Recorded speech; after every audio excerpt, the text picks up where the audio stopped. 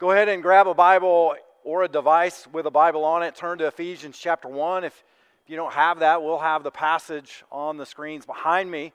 We're going to be in Ephesians chapter 1. Today we're starting a new series that we're calling Gospel Identity. And, this whole question of identity is really the central question in our culture today. How you answer the question, who am I, is really, really important.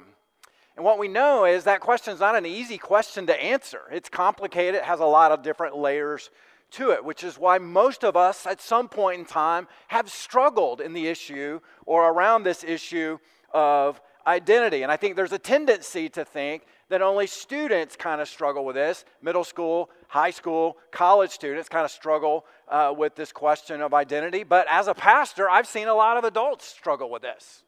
I've seen men who've lost their jobs struggle with this question of identity. I've seen people who've lost their parents struggle with this question of identity. Or, those who've kind of walked through the pain of divorce struggle with their identity. And so I think it's part of our human condition. I think it's a part of our brokenness to kind of forget who we are and to kind of question our identity and kind of question who we are. And then I think what makes it so challenging, this issue of identity is so challenging, is it not only is so important that we know who we are, but I don't think there's ever been a more difficult time to answer that question in human history than today. It is really, really challenging in this information cell phone age that we live in. And so there's just a great deal of identity angst in our culture today. And certainly, we get this consistent piece of advice. We hear it from, social media and celebrity culture all the time. This piece of advice that says, be true to yourself. Right? We hear that all the time. Be true to yourself. And what it really means is that you act in accordance with who you think that you are. It's real important to do that. And so there are corollaries to this kind of mantra of being true to yourself, like follow your heart or think for yourself, be willing to stand out in a crowd. And so this whole concept of being true to yourself, it is the greatest virtue in modern secular culture. There's no question about it. This is the highest virtue, simply, being true to yourself. And so it represents really the core value of the modern self, which is authenticity. And so authenticity is really just the characteristic of being genuine, not being fake, being real. And so there's a real hunger in our culture today for authenticity. And I think instinctively we know that so many times different people are lying to us. There's a lot of misinformation in our culture today. And so different people are lying to us, like our politicians consistently lie, or advertisers lie to us, or certainly the 24-hour cable news can certainly lie to us. And so as a result, there's just hunger within us for something real, for something true. And what's ironic about that is we long for truth and authenticity even as we reject the concept of absolute truth. So that's kind of paradoxical. But here's the reason why I say all of that, just to set this up. As we hear this advice, be true to yourself, the reality is you can't be true to yourself if you don't know who you are. Like, how in the world can you be true to yourself if you can't answer the question, who am I? How do you even do that? So then the question becomes, well, where do I begin? How do I know? How do I answer this question of who am I? And so contrary to what secular culture says, you're never going to answer that question by looking within yourself. You're never going to answer the question of identity by just examining your feelings. You're going to have to look outside of yourself. You're going to have to look to your Creator. You're going to have to look to God and His Word. See, you didn't create yourself, so there's no way you can tell yourself what you were created for. You've heard me share this in the past, but if I handed you an invention that you had never seen before, you wouldn't know its purpose, and the invention itself would not be able to tell you. Only the creator of the invention could tell you, or maybe if there was an owner's manual that accompanied it. See, you were created by your Creator And only your Creator can tell you who you are and why you were created. Now, are you ready for some good news? He's told us. He has revealed that to us. In His love and in His grace, He has answered the question of identity through the life and death and resurrection of Jesus Christ.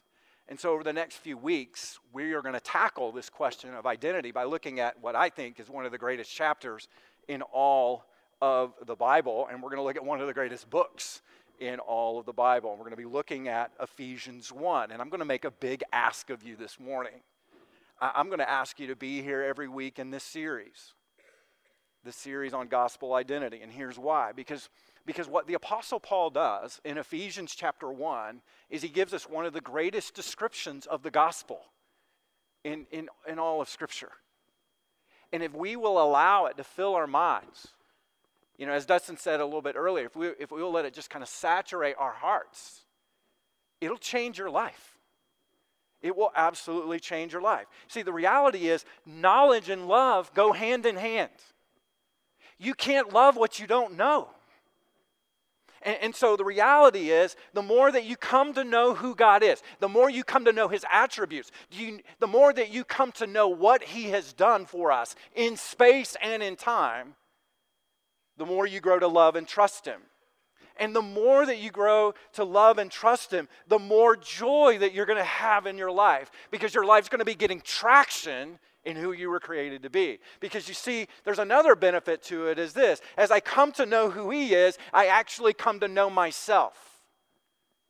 Because the only way I can answer the question of who I am is only by relationship with Jesus Christ. Because you see, I was created by Him and for Him, and I cannot know my identity apart from Him. And that's the mistake of secular culture today. We've avoided and rejected God, and we're trying to answer the question of identity without Him. And it just doesn't work. And then as I come to know who I am, I'm able to rest in who God made me to be in relationship to Him. And that rest is something we really desperately need. So let me take a few minutes and kind of set up the book of Ephesians, because we are going to be in this series for the next several months. And so first of all, let me just give you some observations about this book, so it'll kind of help ground us in the book of Ephesians, especially as you're working through it and meditating on it and reading it and considering it throughout the week, which is what we really want you to do. And so the first thing is this: we need to learn a little gospel grammar. Okay, so what you'll notice about Ephesians is it has 6 chapters to it. And so in the first 3 chapters, you're going to see that almost every single verb in the first 3 chapters, 1, 2, and 3, every single verb, almost every single verb is in the indicative mood. Now, I just know I lost half the room at that point, okay? But let me just explain what the indicative mood is. It's a statement of fact. So you're going to reading Ephesians 1, 2, and 3, and it's going to say God did this, and God did that, and God did this, and God did that, and God did this, and God did that, and it's all a statement of fact. And it's just over and over and over and again. And what you see is what Christianity really is, not what we do for God, but what He's done for us. And that's part of the beauty of the gospel.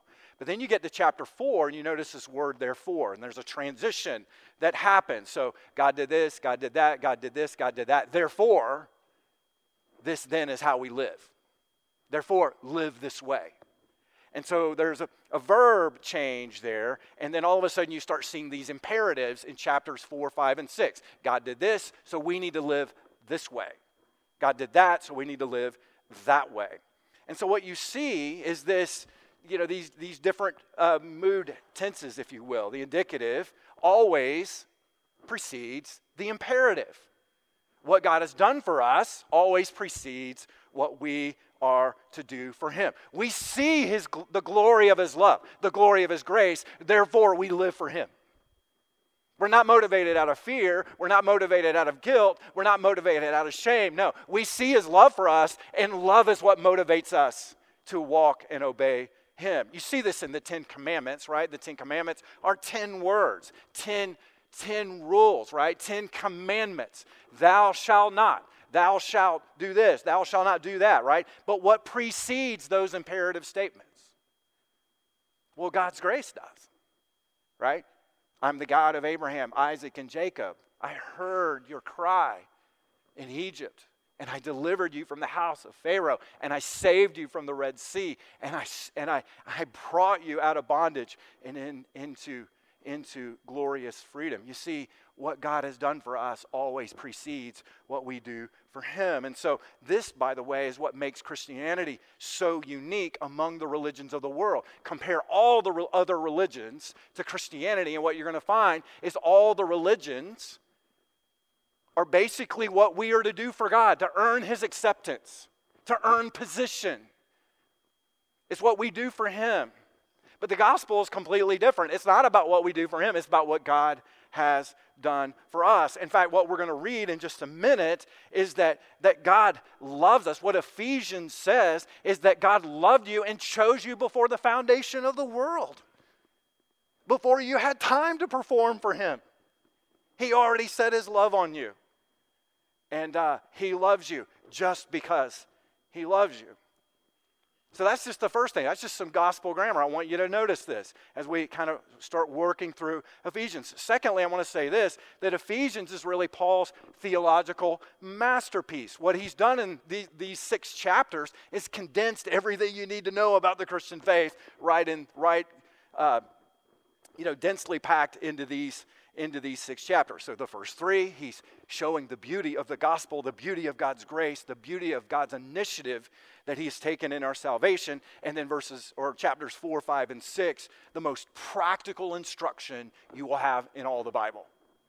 Because he's talking about marriage, he's talking about parenting, he's talking about workplace relationships, conflict management, forgiveness, spiritual warfare. He just unpacks how to live the Christian life in chapters 4, 5, and 6, and it's a beautiful thing. Third thing I would say about Ephesians is that it was really it was written as a survival guide for Christians living in hostile environments. Now, Ephesus is a city. It's one of the most intimidating and impressive cities in all of the world. It's the 4th largest city in the world. It was in modern-day Turkey. It was a seaport city, and it was one of the main trade hubs for the Roman Empire. So there's a tremendous amount of diversity, tremendous amount of multiculturalism going on there. And religiously, it was a buffet line for all the different gods that you ever wanted to worship. So whatever you wanted to worship, they had it for you there. The city of Ephesus itself had 50 different temples, and it boasted the largest temple in the world in the time of the Apostle Paul. Sexual immorality was a literal industry. I'm not kidding. All the temples offered temple prostitution as a part of their cultic worship. And so, what happened in Ephesus stayed in Ephesus. Unless it was contagious, then you carried it around with you everywhere you went. So all of that to say, Ephesians was not a very friendly place to Christians. Does that sound familiar? Maybe your high school is not very friendly to your Christian faith. Maybe your workplace is not very friendly to your Christian faith.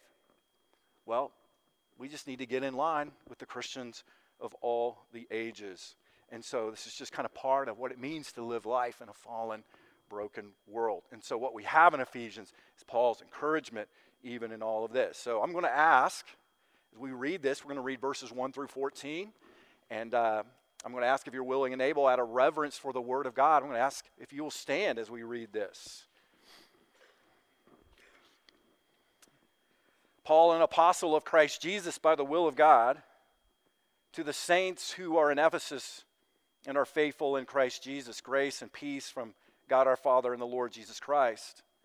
Blessed be the God and Father of our Lord Jesus Christ, who has blessed us in Christ with every spiritual blessing in the heavenly places, even as he chose us in him before the foundation of the world, that we should be holy and blameless before him. In love, he predestined us for adoption to himself as sons through Jesus Christ, according to the purpose of his will, to the praise of his glorious grace, which he has blessed us in the beloved. In him we have redemption, through his blood the forgiveness of our trespasses, according to the riches of his grace, which he lavished upon us in all wisdom and insight, making known to us the mystery of his will, according to his purpose, which he set forth in Christ, as a plan for the fullness of time to unite all things in him, things in heaven and things on earth. In him we've obtained an inheritance, having been predestined according to the purpose of him who works all things according to the counsel of his will, so that we who are the first to hope in Christ might be for the praise of his glory. In him you also, when you heard the word of truth, the gospel of your salvation, and believed in him, were sealed with the promised Holy Spirit, which is the guarantee of our inheritance until we acquire possession of it, to the praise of his glory. The grass withers and the flowers fade, but not the word of God. You may be seated. So what the Apostle Paul does, there's a lot going on there, as you could see, but what he does, if I could just simplify it for us, is he makes several statements about our salvation. He's describing the beauty of what God has done, what God has initiated on our behalf to bless us, to bring us into him. And as he's describing this, there are huge implications that speak right to this question of identity and answers this question, who I am. And so what he's helping us to see is really not only what God has done, but understanding who we are in him.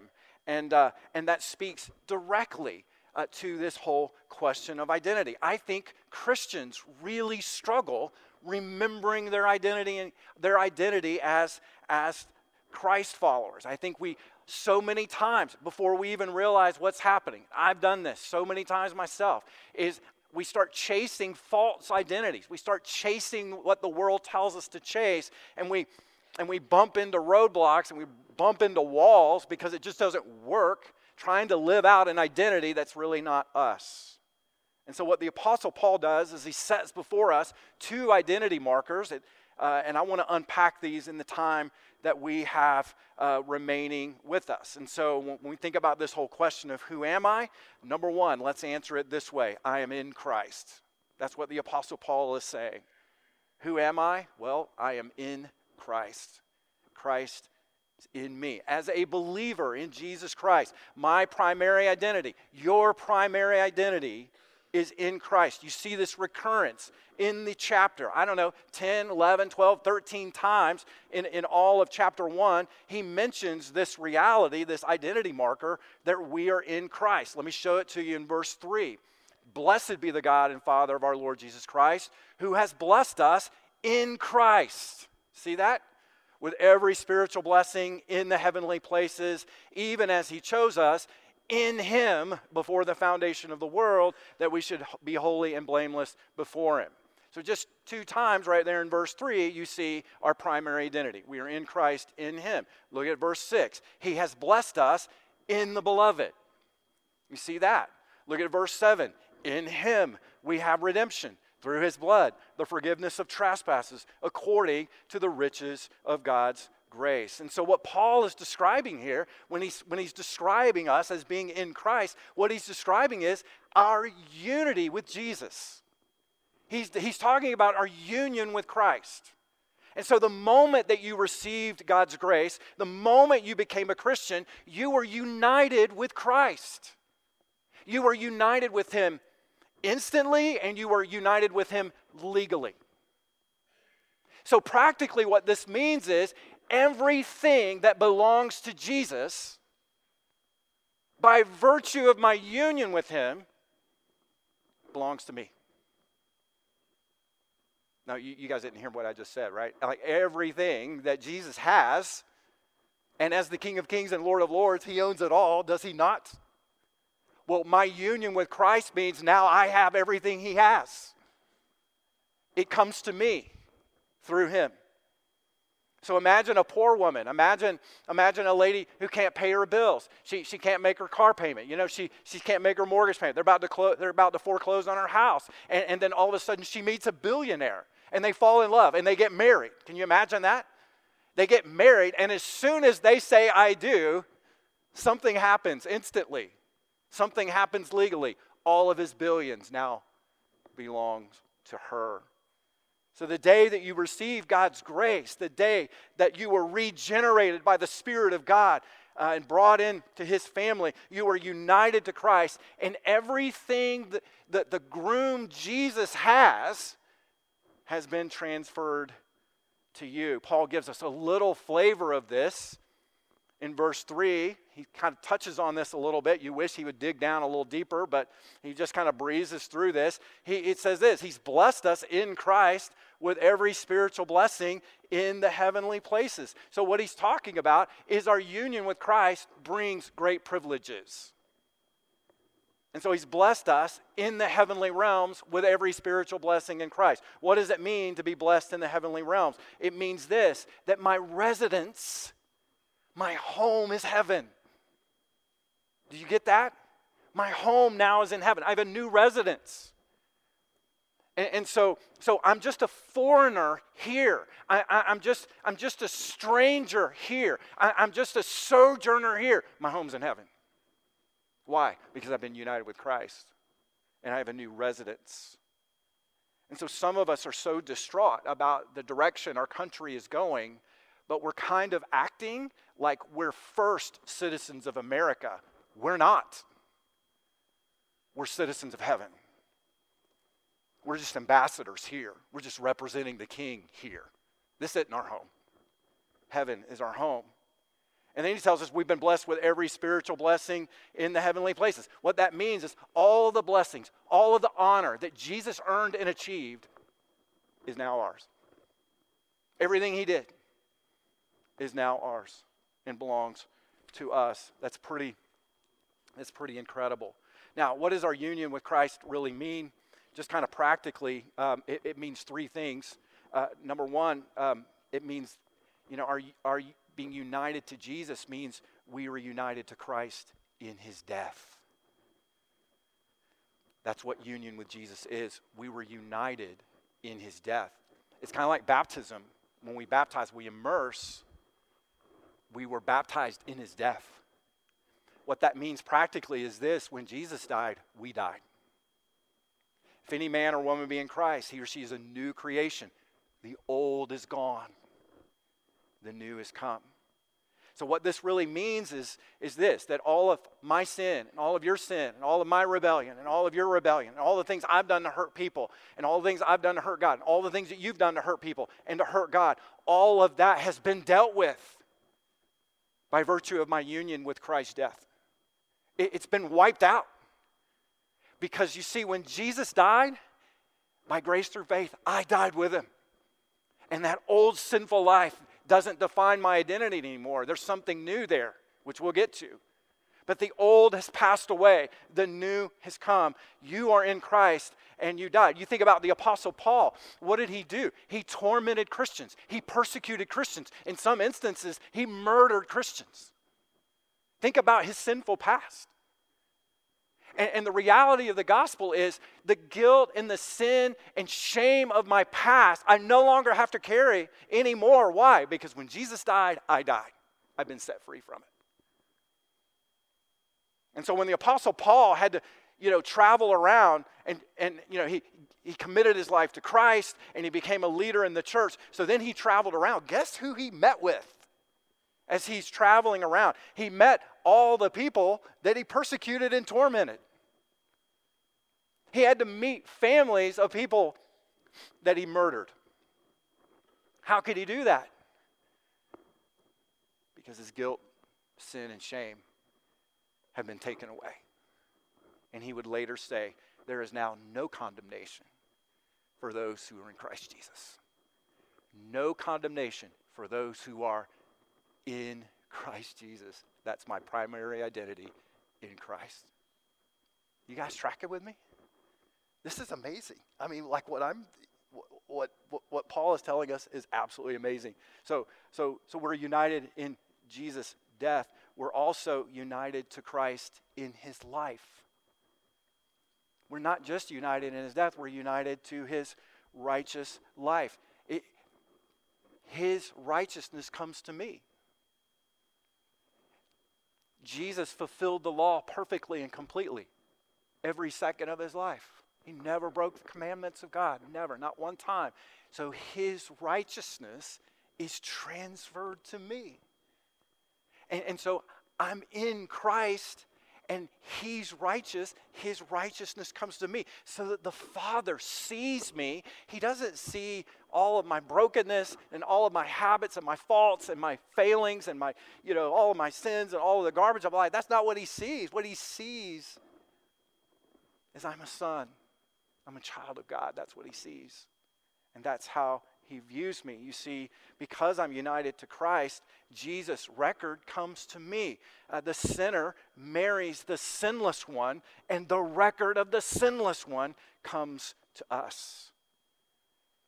And so then we can be holy and blameless before God, because you see what the Apostle Paul says here is this: even as he chose us in verse 4, in him before the foundation of the world, that we should be holy and blameless before him.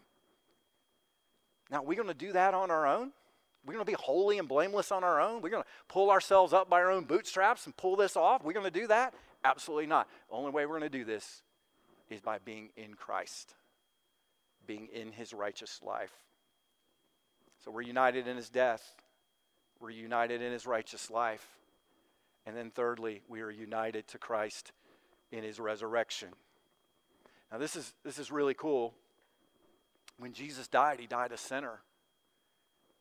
So what that means is this: my sin and our sins were transferred to him on the cross. And so when he died condemned. Cursed is the man who hangs on the tree, right? That's what the scripture says. He was cursed for us because our sins were placed on him. Yet, on the third day, God raised him from the dead. And what that means is this: Jesus was vindicated. What that means is this: payment for our sins was made and received, paid in full. That's what it means. And so the Father, in the resurrection, what the resurrection tells us is the Father received payment for our sins. The debt's paid in full. And I remember, a while ago, my family, we were eating at Texas Roadhouse. We love to go there. And so we finished up, and our server came up to us and said, "Hey, your bill's been taken care of." And I'm like, "Really?"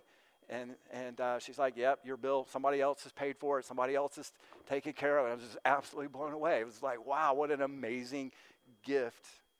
And that somebody just blessed us in that way. And that's exactly what we're talking about here, is the debt that we couldn't pay has been paid for us. Now, the implications of this, when you're united to Christ in his resurrection, what it really means practically is because Jesus was raised from the dead, we're going to be raised from the dead. You know why? Because we're in Christ. We're in him. And there's a sense in which the resurrection has already happened. It's so sure. Because God sees all of time. He already sees how the end's going to work out. He already sees that. And so resurrection is so real. The Apostle Paul in Colossians 3:1 says, we've been raised with Christ already, even though we're waiting for it. Pretty incredible. We've been united to Christ in his resurrection. I want to show you a painting by Vincent van Gogh. He was a gifted artist, as you know, and the thing about Van Gogh is he struggled with mental illness most of his life. And this is his rendering of the raising of Lazarus. So you see Lazarus is depicted there kind of in the bottom in the white. And so what art scholars will tell you is when Van Gogh painted this, he painted his own face in the face of Lazarus. You know why? Because his hope was so fixed on his resurrection, his coming resurrection, because he believed as a Christian in the resurrection of Jesus. And so this was his way of saying, you know what? It's not just the resurrection of Lazarus, it's my resurrection. Dear Christian, it's your resurrection. And it's just as sure as it can be. So who are you? You are in Christ. That is your primary identity. That's as what it says, as a believer in Christ, you are. Now, let me just clarify something here, and this is really, really important. So hear me on this. You know, becoming in Christ is not a process. It's not a process. It happens at a moment in time. You know, it's kind of like marriage is not a process. It happens, 1 minute you're not married, the next minute you are, right? And that's the way it happens. You know, I ask people, are you a Christian? And sometimes the response that I get is, well, I'm trying. I'm doing my best. I'm on the way. Nope, that's not it. That's not the answer. You see, if I were to ask somebody, are you married? And they say, well, I'm trying. I'm doing my best. I think I'm on the way. You would say, oh, you're not married then, because it's a yes or no proposition, right? It's not a process. It's like 1 minute you're not married and the next minute you are. And so there's a line that has to be crossed for you to become in Christ. Tim Keller tells the story of the former Surgeon General, C. Everett Koop. He was a brilliant surgeon in Philadelphia years ago. This was years and years ago. And his wife begged him for years to go to church with her. And he just wouldn't go. And she just would not relent. Finally he caved in and he started going to church with his wife. And this is what he said. He said, when I started going to church with my wife, I intellectually rejected all the tenets, all of them, of the Christian faith. Completely rejected when I started. He said 12 months later, I had embraced all of the tenets of the Christian faith, and I had become a Christian. I had become in Christ. And what he said is this: I don't remember when it happened. I can't tell you the moment that it happened. All I can tell you is it happened, because there was a change in my life. And so the point is, there's a point. There's a point. There's a line that you have to cross. And so salvation is by grace, and so you can't be working up to it because there's no work for you to do. That's what the Apostle Paul is explaining in Ephesians chapter 1. Jesus earned it for you. There's no, well, I'm on my way. Jesus is the way. And so there are a lot of people attending church. There are a lot of people doing a lot of religious things. But my question is this: are you married to Jesus? Have you said, I do, to the bridegroom Jesus? Are you in Christ? So that's the first one, the first identity marker. You're in Christ. Secondly, I'm a member of God's family. I am a member of God's family. See, what the Apostle Paul is explaining here is this: that you've been chosen. What the Apostle Paul is explaining here is you've been predestined. You've been chosen for God's family. This is exactly what he says. Look at verse 5. He predestined us for adoption to himself as sons and daughters through Jesus Christ, according to the purpose of his will. What he's talking about is this: you've been chosen to be a part of God's family. You know, God's saying, I'm not going to be just your Savior. I'm not going to be just your Lord. I'm also going to be your Father. I'm going to be your dad. You're going to be in my family. You're going to be sons and my daughters. And so being in Christ means I'm not just a believer. It also means I'm a belonger. It means I'm a part of the family of God. And so again, what we're seeing here is our identity is defined by not just being in relationship to Jesus, but our identity is defined by being in relationship to one another, the church of Jesus, the family of God, the body of Christ. And so this is what the Apostle Paul is really trying to say. You've been chosen, dear Christian. You've been chosen from the foundation of the world. You've been predestined. Let me show you kind of practically how this works. Romans 8:15 and 16. The Apostle Paul says this: for you did not receive the spirit of slavery to fall back in fear, but you've received the spirit of adoption as sons, by whom we cry, Abba, Father. You know what Abba means? Abba is a word that means papa. It means dada. It means that you have this closeness with God. You've got this proximity, this knowledge of God. So much so that you call him Papa. You can call out to him and you know that he hears you. You know that he loves you. And so that goes on to say, the Spirit himself bears witness with our spirit that we are children of God. So what does the Spirit do? The Spirit reminds us of our identity as sons and daughters of God. He whispers in our ear, you are my child. He speaks to us. He encourages us. He witnesses to us. He reminds us that we are his, that we're part of the family of God. That's what he does. Now, when you think about adoption, because that's what the Apostle Paul is really unpacking here. What does it mean practically to be adopted? Well, I'll tell you what it means. It means that you have access. You have access. That's what adoption really is. You have access to God. It means you can boldly approach the throne of grace, and you know that he hears you. You know that he is in you. You know that he is with you. You know that he is for you. That's what we're talking about. Think about this. You have access to the Almighty, to Almighty God. You know, a few years ago, and this actually happened in 2023, but a few years ago when President Obama was in office, there was a family outside of the gates of the White House, and their toddler slipped through the fence at the White House and started running on the lawn. And all of a sudden, SWAT team broke out, soldiers, Secret Service. You know, President Obama's giving a speech on Iraq, and then they had to shut that down because of the security breach, and they're swarming this little toddler, you know what I mean? And just kind of a little baby right there, and just kind of securing the whole thing. And what I would encourage you to do the next time the president is in Indianapolis, I want you to go see the president. And as soon as you see the president, make a beeline for the president. Just sprint as fast as you can. Run right to him. And I mean, don't stop. Don't stop. And then see what happens.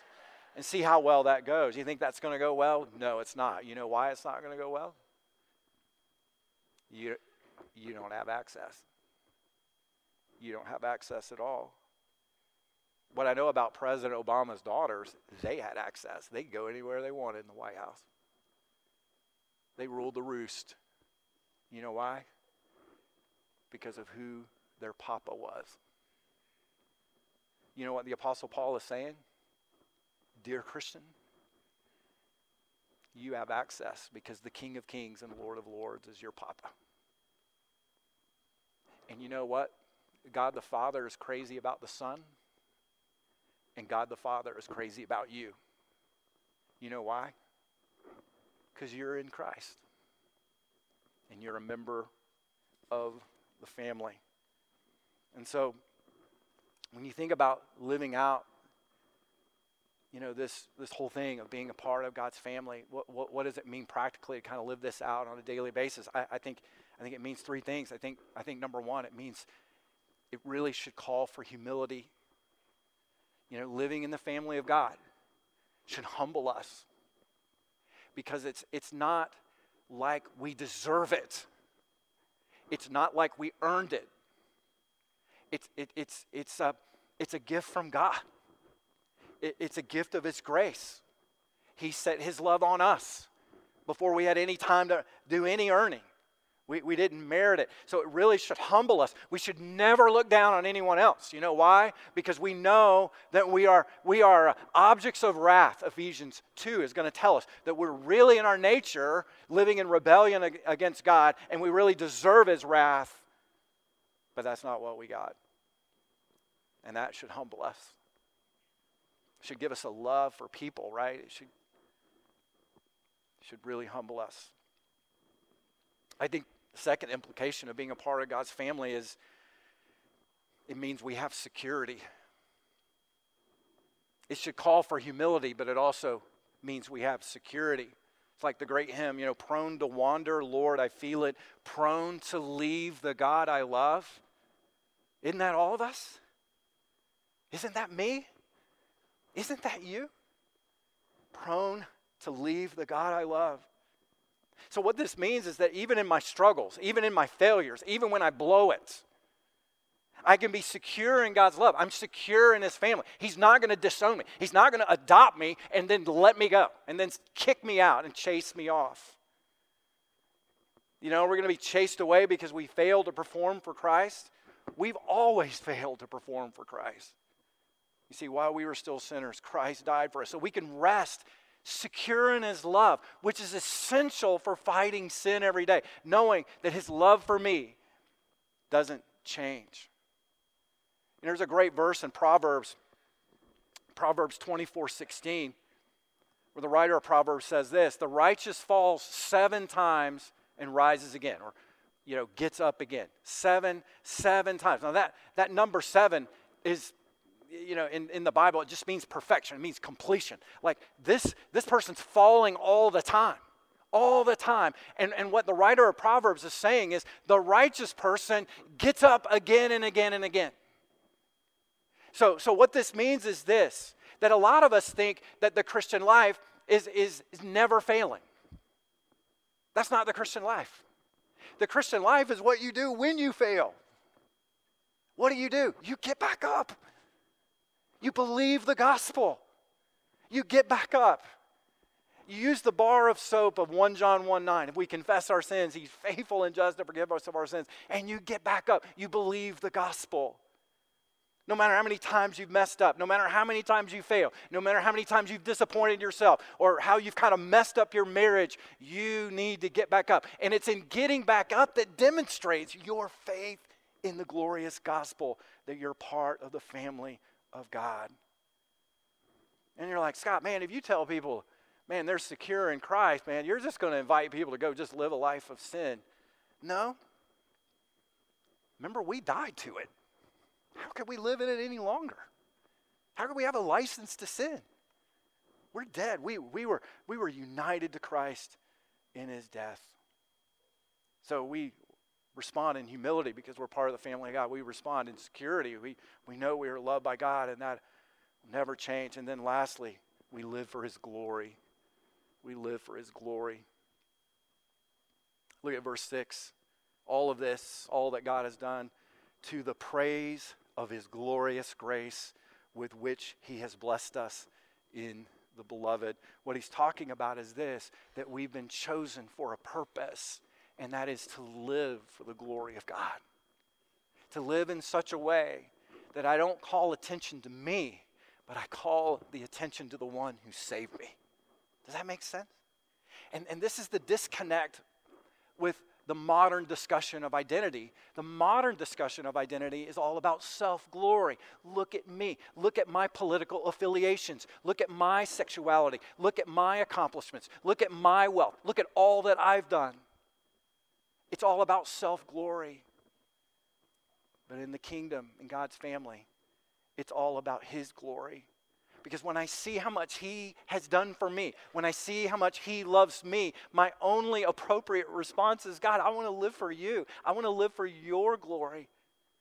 I want to bring praise and honor to you. That's my purpose in life. And that's what the Apostle Paul is saying. So practically what this means is this, that if you're a stay-at-home mom, be the best stay-at-home mom for the glory of God that you can be. You know, if you're a teacher, if you're a plumber, if you're a baker, if you're a butcher or a candlestick maker, just do it all for the glory of God. Don't you see?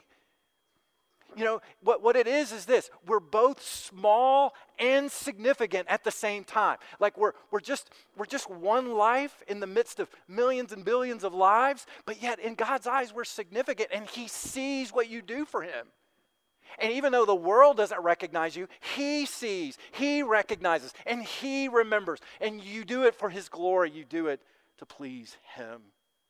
That's why in verse 1 of Ephesians 1, the Apostle Paul says, Paul, an apostle of Christ Jesus. He figured it out. He used to be, basically a blasphemer, right? He used to be a persecutor, but now his life has changed, and it's dedicated to the glory of God. So what do we do with this? Well, one thing I didn't mention in the intro, what's interesting about the first chapter of Ephesians is this, that from verse 3 to verse 14 is basically one long sentence. It's one long response of praise from the Apostle Paul's heart all the way down to his pen. And what he's doing in those verses is he's describing salvation from beginning to end. And what's fascinating about it is there are 48 pronouns in this description, and 30 of them belong to God. There are 24 verbs in the description, and God does 21 of them, and we do 3 of them. Isn't that interesting? But see, our mindset is, oh, I got to earn it. I got to work for it. I got to achieve it. No, we just need to do 3 things. And you're like, well, what are those 3 things? Well, number 1, we receive. We receive his grace. Number 2, we believe. We believe the gospel. We believe what Jesus has done. And then number 3, we live in hope because we know what's coming. And those things unite us to Christ. Those things bring us into his family. And that's what we are called to do. So hopefully, as we think about in Christ, as we think about part of the family of God, we know who we are. We rest in who we are. And we will see him face to face. So let's bow our heads and pray together.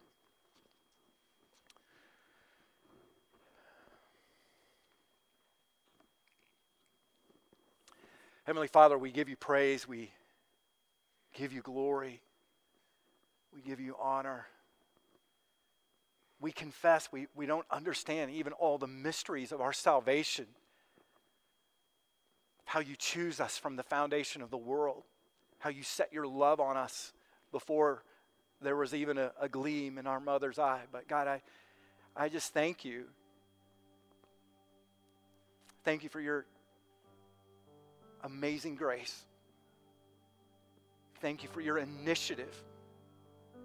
You took the first step. You left your throne in heaven, Jesus. You emptied yourself. You took on flesh. And you gave up your life for us. And it just reminds us that you have been building a family since the beginning of time. And we are grateful to be a part of it. So I pray today that your Holy Spirit would work in our midst, that you would just open our eyes to our gospel reality, to our gospel identity, that you would help us to see everything you have belongs to us. So that encourages us, that empowers us, it changes us. So we give our lives to you. Thank you that we are in Christ. Christ is in us. Thank you for bringing us into your family. We pray this in Jesus' name. And all of God's people said,